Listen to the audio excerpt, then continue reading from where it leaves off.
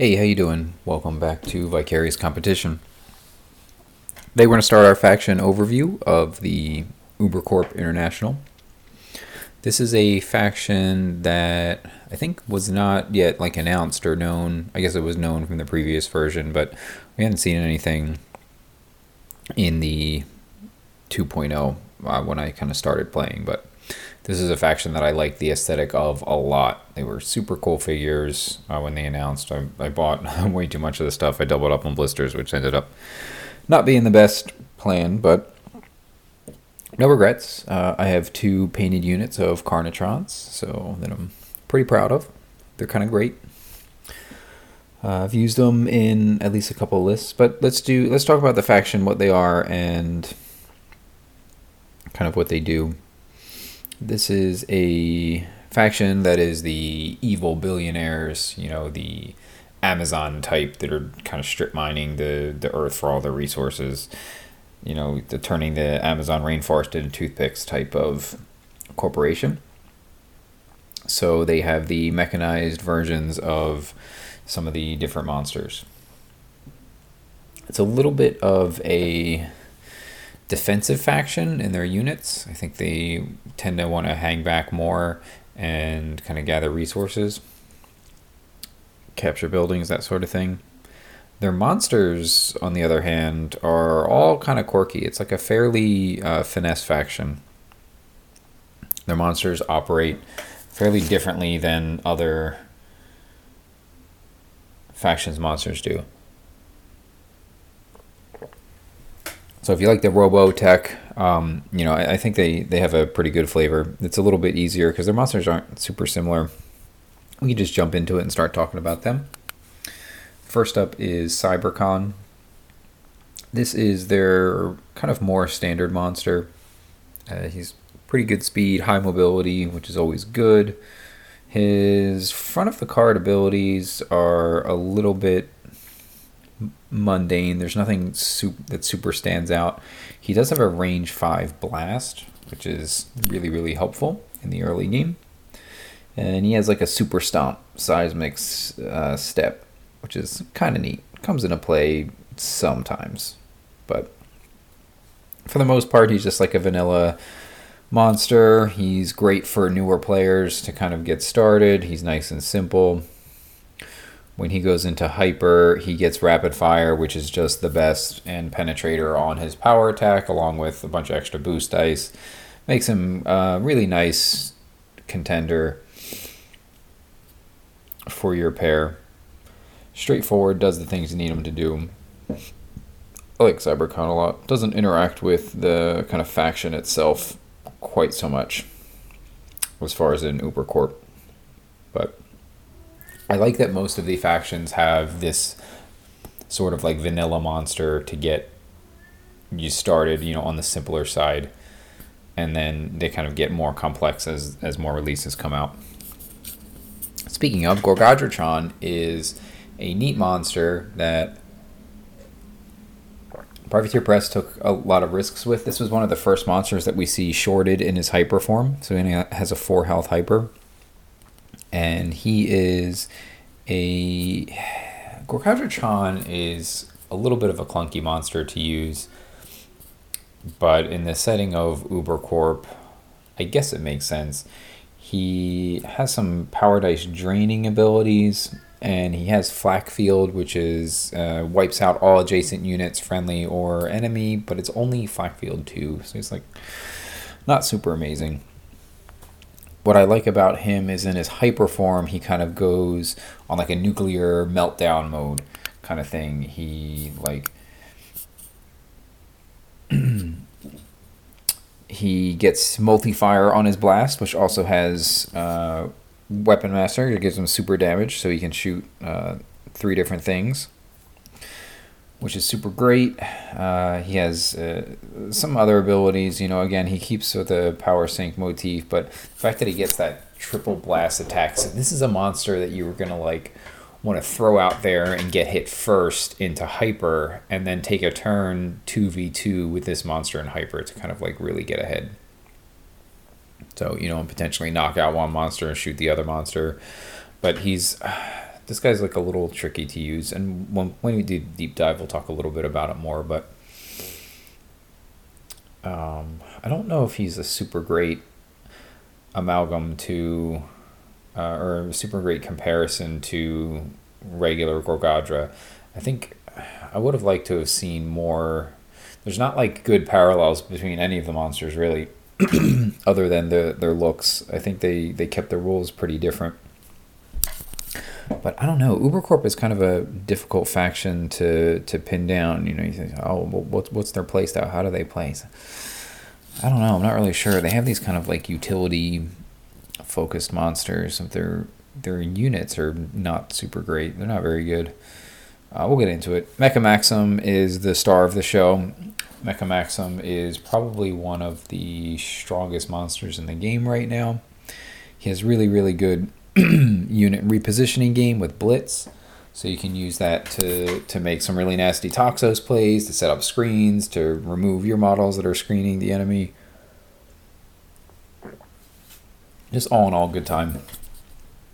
And then he has Jam, which stops actions nearby, and he's just cool. This monster feels, you know, like a mechanical kind of like Walker robot thing. Loses Blitz, but gets Jam in Hyper. So again, not somebody that really buffs their units directly, which maybe is something that future Ubercorp need to give them like a little bit of a stronger identity. He's just more of like a mechanized but totally reworked version of, you know, I guess Zor Maxim is what he's supposed to be. So you can like kind of extrapolate the themes a little bit and see what they were doing with this, but Ubercorp is not something that has like a very strong faction identity. They're all about stolen tech and borrowing things from other places, which I guess could be an identity on its own. Their units, though, are rough, I will say. The 888 bot is not a playable model. I think it's like Flakfield 1 or something. As action Flakfield 1. Good luck with that. It's very slow. It costs 2 points. I wouldn't take this thing at 1 point.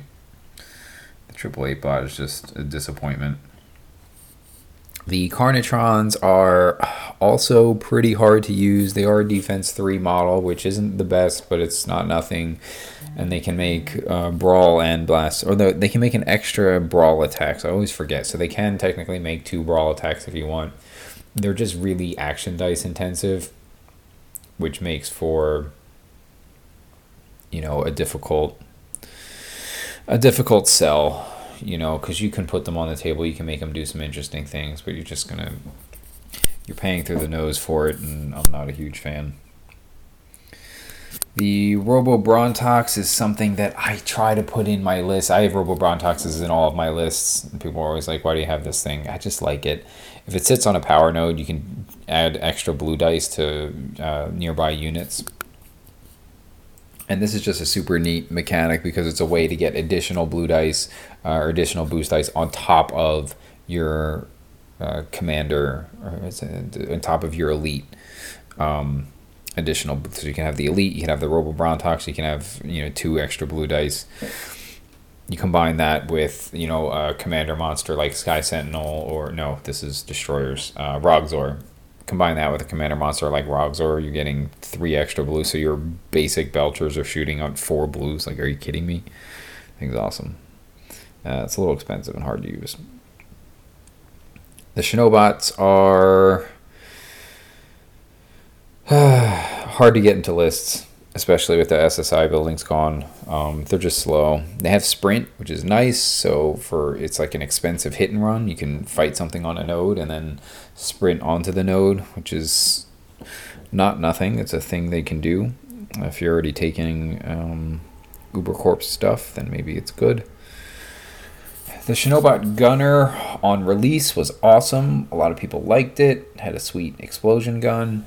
That was when the Shinobot Elite gave him extra blue dice, but they've since errated that or FAQ'd that. Now it doesn't, and now the Shinobot Gunner does not see play. He's only got 2 blues. We might be able to get him back on the table once the Spy Fly comes out. and see what that does.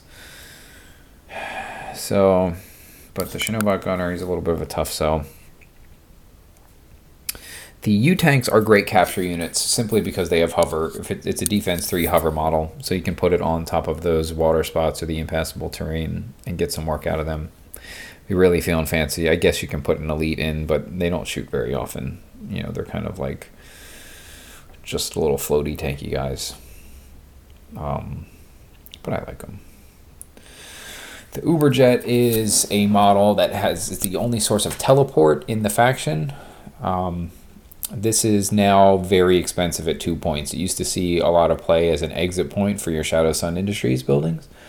Now it's just, there's not a lot of other source of teleport in destroyers that makes this model worth it. So maybe if a monster comes out or something, like there's ways to get it back on the table, but this thing's probably going to be sidelined for a little while we sort that out. The building is probably the best part of the faction, and we'll close out the episode with this. Love the Ubercorp building. I want to start putting this into more of my list because I've kind of forgotten about it. The Ubercorp building lets you steal any ability on the map, anywhere. You add an extra red dice to the cost, extra power dice, because it's like stolen technology, and you get that action. I have to check and see if that interacts with their reclamation facility. I'm going to put a pin in that one. We'll come back to that in another episode. But the flexibility is, I'm all about the flexibility. I'll pay a red dice all day, any day to get that done. You know, when you really, really need it, you could use it. It's great for like guard-based rerolls. You can save it, you know, and if you miss that attack, you know, you get the reroll, and it's just, I don't know. It's very, very good. It's very good. I like the UCI building a lot, and I think it works well for both protectors and destroyers. So we'll leave that as the introduction. They're a faction about like stolen tech and expensive utility units that, you know, sort of come together in a way that makes sense. The problem is a lot of it is not faction only, so you have these mundane kind of units tied to the faction that you end up taking the specialists out and using other models. So, but you know, there's always time. It looks like, you know, I'm sure they'll be in line to get a fourth monster now that we have that wave kind of announced. We have the Lords of Cthulhu and the Pterosaurs monsters coming out, so the assumption is that we'll get monsters for the rest of the stuff. And maybe, you know, they'll have a monster that interacts with units in an interesting way. So that's my rundown. Thank you all for listening, and I'll catch you next time.